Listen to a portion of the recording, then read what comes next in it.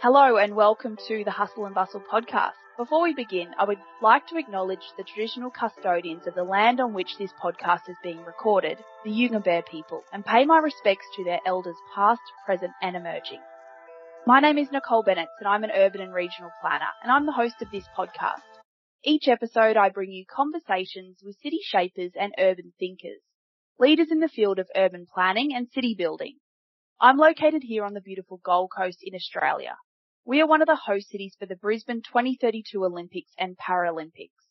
The next 10 years is being described as the golden decade for our city and our region. The conversations on this podcast help us understand the opportunities and challenges ahead. So let's take a minute from our busy hustle and bustle day and let's have a great conversation. And welcome to episode 2 of season 2 of the Hustle and Bustle podcast.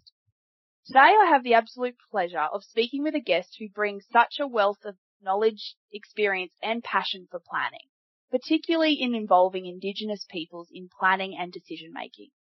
With a background in social science applied to urban and regional planning, she is passionate about working with communities to develop place-based solutions to planning challenges.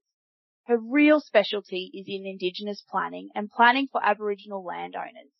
She's a fellow of the Planning Institute and is the 2019 Australian Planner of the Year, recognising her outstanding leadership and contribution in the area of Indigenous people's rights and interests in planning. Adjunct Associate Professor at both James Cook Uni and Charles Darwin Uni, and she's recently started an exciting new position with Coffee as a Senior Associate in Social Impact. Welcome to the podcast, Dr. Sharon Harwood. Thank you so much for joining me today. How are you? I'm excellent, thank you. And that was just a fabulous intro. Thank you so much. Not a problem. It's not hard to do when you've done such amazing work, and I'm so thrilled to have you as this is the first time to really diving into Indigenous people and our First Nations communities on the podcast.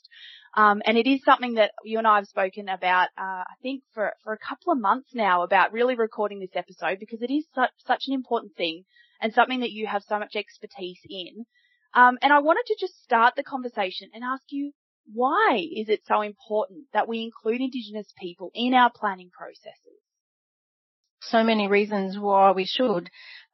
Firstly, I think it's important to acknowledge that it's a human right and that we should also remember that sovereignty was never ceded by Aboriginal and Torres Strait Islander people. So, in fact, we're on their land. So it's really important that we continue to engage with them and work with them about how we shape the development of land or lands and waters in Australia.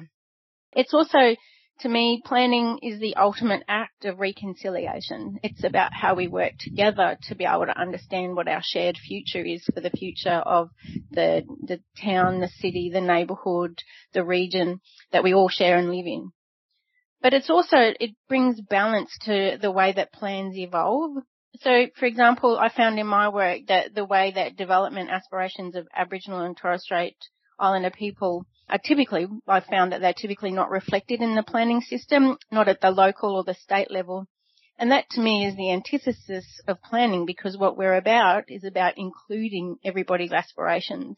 And we need to be able to find ways and mechanisms of having meaningful dialogue to understand what those aspirations are for future development or no development, but we need to understand them. And the only way we can do that is to work really well and closely with our First Nations people.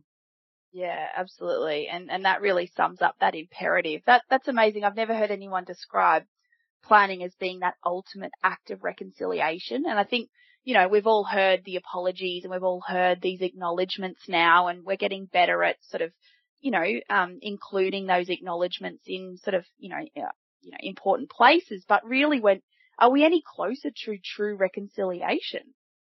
No, not in my opinion. And I think that that's the really hard and very sad part for me, because all the work that I've done, I've found that Aboriginal and Torres Strait Islander people have been so disengaged or disenfranchised from development generally, which would explain why we have such disparities between health and well-being between Australian Aboriginal and Torres Strait Islander people and non-Indigenous Australians, because they have no control over their destiny, no control over the way that they they stop development or that they have development that meets their particular needs and aspirations. And so I think that having a planning system that can acknowledge those and legitimize those is really important. And to date, I'm not seeing it in the way that I would have hoped to have seen it evolve.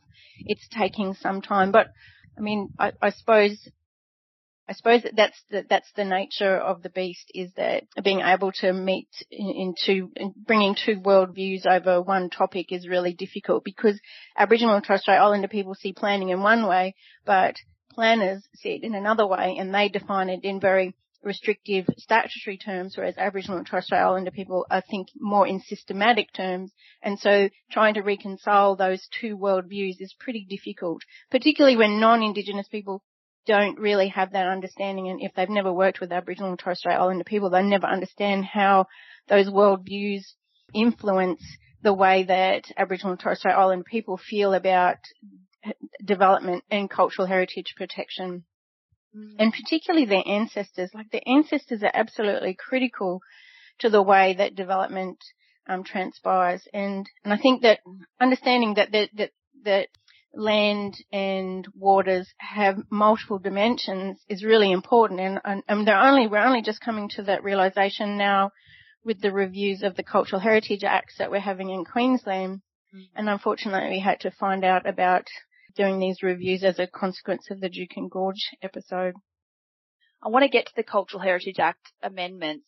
I think, I'd like to understand those recent changes to the legislative framework that makes, the Indigenous engagement even more critical. And, I think planners often think this is just about native title, and it's got to be so much more than that. And could we go into some of those legislative changes that are coming or that are occurring? Well, we should start, there's a whole swag of them really. So the most recent one in 2020 was the Queensland Human Rights Act, and that specifically was Section 28. And to me, this is the most significant piece of legislation that Queensland has introduced, because it follows essentially the United Nations Declaration on the Rights of Indigenous People. And it now requires planners to acknowledge, they have to consider land, territories, waters, coastal seas and other resources. So when we as planners do our plans, we look at spatial attributes, and then we have to also work with our Aboriginal and Torres Strait Islander peoples to understand what their distinctive spiritual, material and economic relationship is with the land, territories, waters, coastal seas and other resources. And then our job through the planning process is to maintain and strengthen those. Now I don't think we can't even get Section 5(2)(d) of the Queensland Planning Act right, and that's to protect, promote and value Aboriginal and Torres Strait Islander knowledge, culture and tradition. And in my opinion, we've done that pretty poorly so far. So this Section 28 of the Human Rights Act is incredibly, I don't even know the word. It's so adventurous, because we still haven't even got the Planning Act, and that's been around for 6 years now, and we haven't quite got that right. And then just recently, the Queensland government have been reviewing the Cultural Heritage Acts, so that's the Aboriginal and the Torres Strait Islander Cultural Heritage Acts, and they're both separate pieces of legislation. And they've introduced a framework as well. And what they've also, so that's a framework for assessing cultural heritage and how you protect it and how you develop it. And then who's involved in that process. So, and they've also introduced the notion of intangible cultural heritage, which the Cultural Heritage Acts are pretty clunky, because it was only all about stones and bones. And typically, this is your native title thing, it was typically everybody referred back to who'd had a successful determination over the area, and they were then classed as the only people who had cultural authority over that land. So that's called the last claim standing. But that doesn't necessarily mean that they are the only people who have a connection with that country either. So, for instance, I live in Cairns, and there have been three separate groups who have made a claim on the Cairns region. And all three are probably quite legitimate, like have quite legitimate connections, but we're only like, there'll be a winner and only one will win. And so that one group that wins will be then the cultural authority, will hold the cultural authority to make those decisions about development. But that just then, that ignores the other people's legitimate right to have a say as well. So I think this is the good part about this Human Rights Act, is that it takes us a step further and says if you've got a relationship, an Aboriginal person has a relationship with the land through their customs and traditions, then it doesn't matter about native title. It only matters about that they have that connection. And so therefore they have a legitimate right to have a say. So that's the human rights. Then the Heritage Act will also acknowledge that. But we still haven't really got quite into the Planning Act.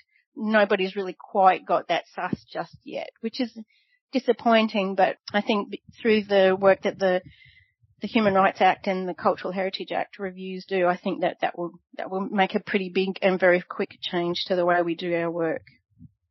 It's definitely coming by the sounds of that. And I think just touching on that point that you make about, the three separate groups all having, a stake or a relationship with the lands, I think that's what makes this quite complex, and to planners and to practitioners, in terms of consulting properly and making sure, the right people are engaged, it can be quite daunting. So I'm keen to understand from you, how do you consult properly with Indigenous people? We traditionally go out with surveys and pop something up on a website and, might have a few drop-in sessions, for the community members. But, we've got to think about the difference here in cultures and views and, and a lot of different matters here. How do you do this properly so that it's meaningful engagement?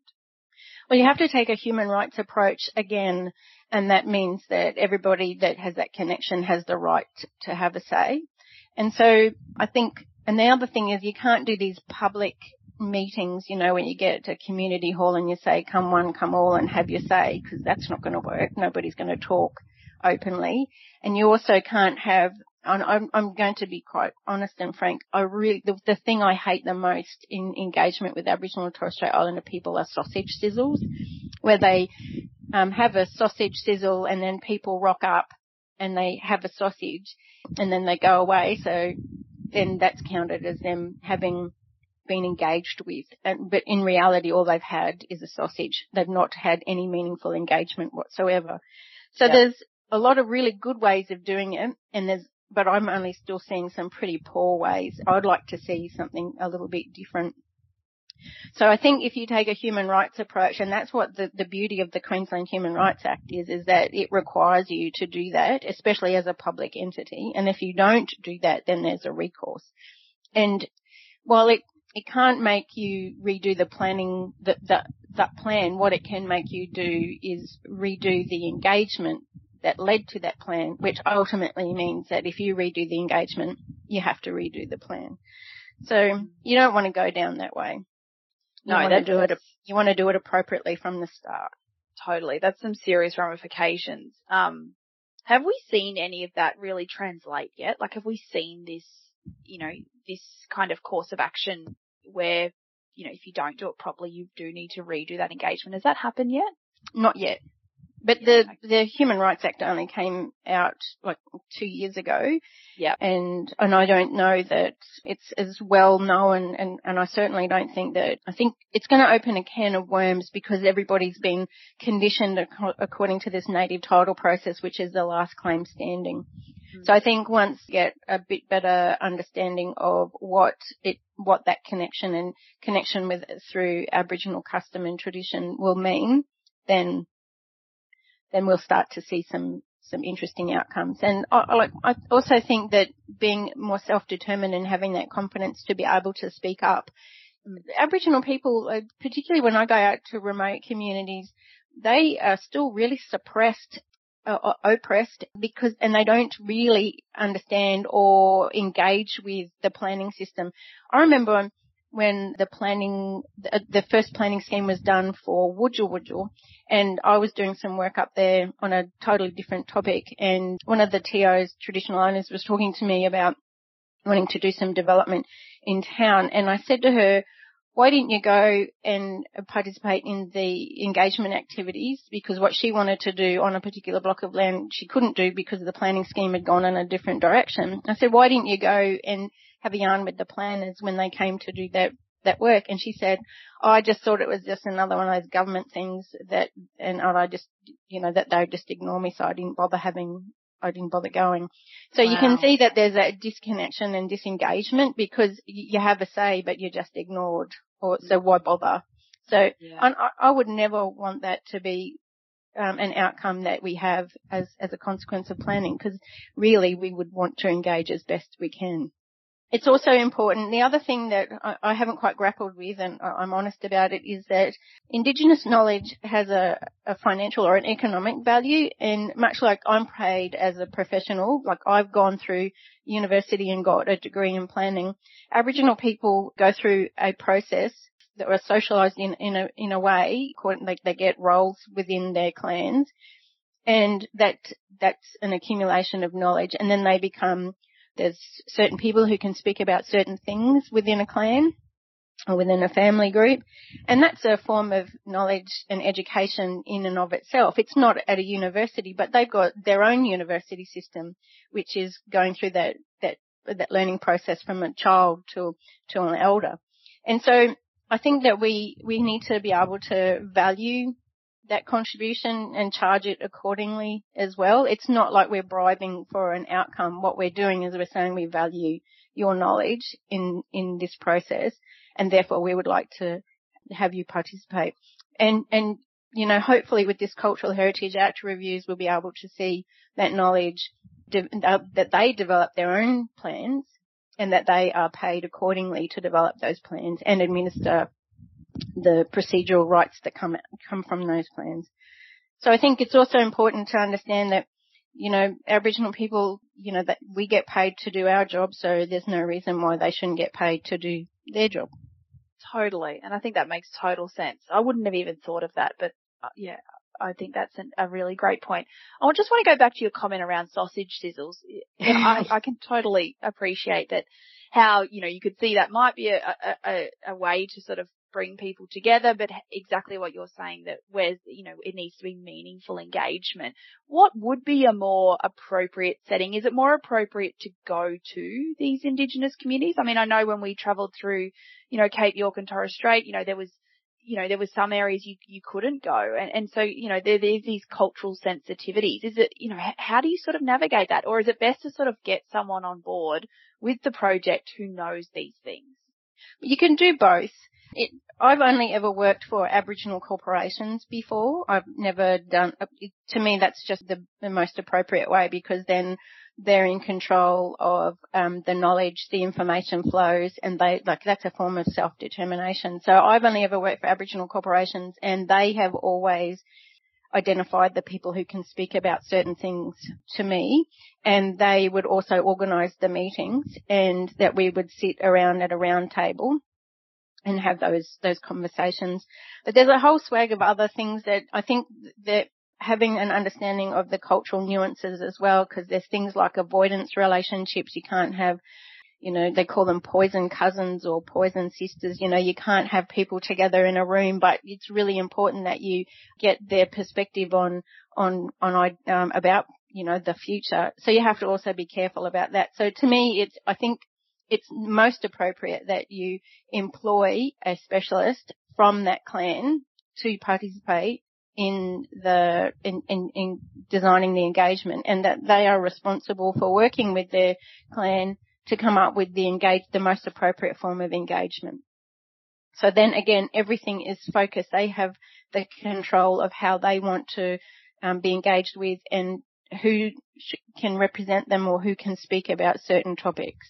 I think it's just best that way, and that's the only way that I've worked. And to me, it's always been very successful because they own the process, and I work with them to design the engagement about a particular project. I'll give some suggestions, then we talk about which is the best way and who to talk to. But it's also about, we also have to remember that we're working within that planning system to get a particular outcome. So we have to have the engagement that aligns to get the outcome, if that makes any sense. Yep, absolutely. So then it becomes a social learning process as well. So I work with the corporation to tell them, like, this is what planning is and this is what it can do and this is what it can't do. And this is the process that we could go through to be able to get to those outcomes. But you tell me who's going to come and who's not, and where we'll have it, and who gets paid and who doesn't. So that's part of the project, and that's their business. They're in control. I'm just the consultant.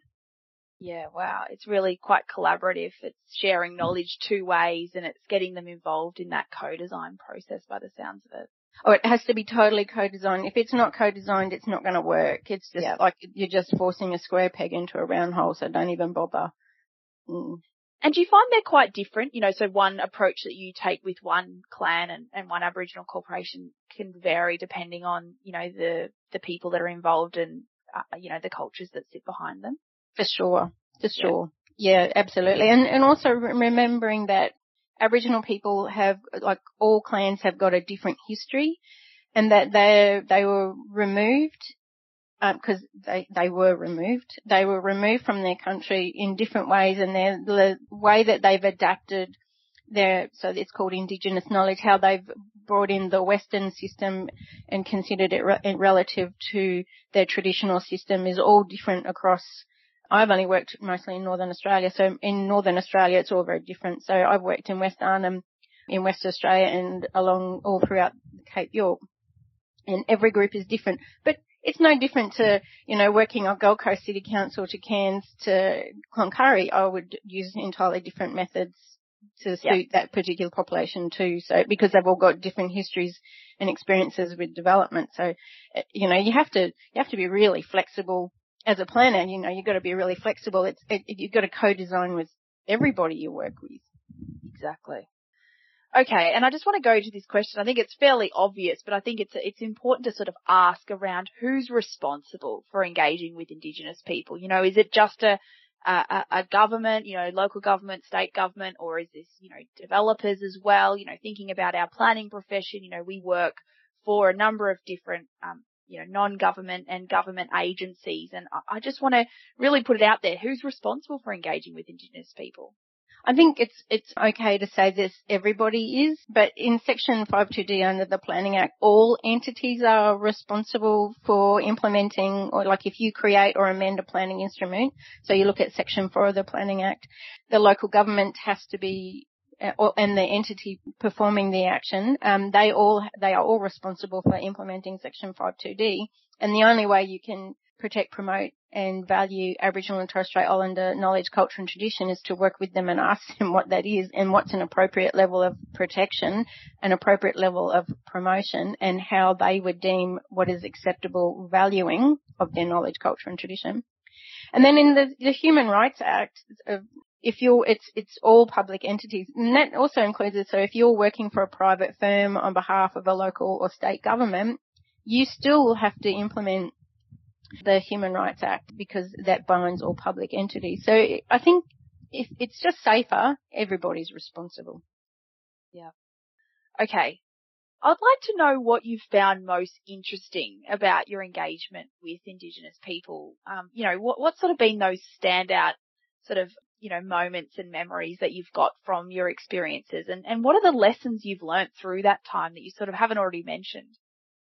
Well, I'd have to say the most interesting one ever was I was working in the Gulf of Carpentaria, and I was working with a group, and we were discussing where would be the best place to install fishing platforms off of the beach or off of the cliffs, and because, you know, the crocs are huge and you can't, you have to try it, and everybody wants to be fishing, of course, because that's the most coolest thing to do. But we'd also like to stay alive. And so there was the idea of putting fishing platforms. And I had a look at the map, and I found this particular area, and I thought, you know, in terms of all of its attributes, got the right height, got the right depths into the ocean, got access, all those sorts of things, all those things that a typical planner would think. Yep. And so I said to the lady I was working with, I reckon here is the best spot for a fishing platform. And she looked at me as if I was insane. And she said, why would you put it there? That's the tail of the rainbow serpent. If you put it there, then you'll upset the rainbow serpent and then we'll all be in really big strife afterwards. Like, why would you do that? And she could see the tail of the rainbow serpent as clear as I could see the landform. Yeah, wow. And I think that's when I realized what I see isn't the same things as what other people see. And so never assume and always ask. And so that's that whole co-design. Even though I'd co-designed that process with them, I came up with this solution and it was so totally wrong. But it also made me realize that of the multi-dimensional aspect of a landscape. And, you know, when you go on country, you typically when you work with traditional owners, they'll do a smoking ceremony. So that smoking is to make you smell the same as them so that the ancestors don't target you for bad things to happen. So everyone has to smell the same. And then at the same time when you're being welcomed, the traditional owners talks to the ancestors and says, I'm bringing these people on country. It's okay. They're with me. Keep them safe. Wow. I didn't know that. Yeah. Well, that's how I've been introduced to it. And as far as we've worked in the north, it's a safety issue. Yep. It's very much about your own personal safety. And so when I think about that, and I've gone out on country with other people before, and we've always said, you know, hello to the ancestors, and it's okay, please protect me, and so forth.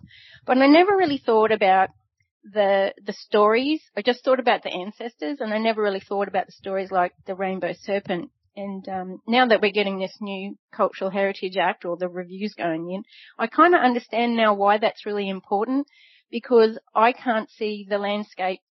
Like there's this cultural dimension that I can't see, but only Aboriginal and Torres Strait Islander people from their location, they're the only ones who can see it, and they're the only ones who can speak about it. And so now it becomes so critical to me to have those cultural heritage plans so that, well, we can protect that cultural heritage, but it also stops those instances where some good, well-meaning person like myself doesn't go and stab the poor rainbow serpent in the tail. And evil befall everybody forever until it's removed, you know? Absolutely. Gosh, what a story. And how, you know, how fascinating that is sort of how they see country. Do you think there's down the track we'll get to a point of being able to map these attributes, you know, and really value them? Or is it sort of something that because of the way that the culture is that they sort of pass this down through storytelling and, can we mash sort of planning, mapping and sort of cultural, understanding, do you think? Oh, that would be fabulous and really logical, but I don't reckon I don't think it's appropriate because for us as non-Indigenous Australians, our culture is to share knowledge. Yeah. But for Aboriginal people that I've worked with, it's not about sharing knowledge. There are very strict protocols about who holds the cultural knowledge and who holds the authority. Yeah. And to share would be takes that away. And so it's, like almost saying like everybody can be a doctor or everybody can be a surveyor. That's not going to ever happen. So that's why there are quite strict protocols about who speaks about what, because they're the expert. So I don't know that we'll ever get to that point. And I don't think that it's our business to know the details, but what I do think it's our business is to know which areas can never be developed and on those areas that could be developed under certain circumstances, because you want to be able to remove places from consideration because they've got such significant cultural heritage values. Yeah. And I've worked with another group and we developed clan zones. And those clan zones, because we talked about cultural heritage and it's not my place to know how significant it is. It's only important that they know it's significant. And they chose these particular areas on their country that said this is only for the clans. And this is where we will practice our traditions and do our ceremonies, and then where we will work together and, to get that cohesion. And because there's a whole swag of people who don't live on country, when they come home, we can bring them back to these places and we can teach them about their culture. So those sorts of things were really important, but I didn't need to know about that. I just needed to know, is this, can we do development here or can't we do development here? And they said to me, the clan zones are prohibited.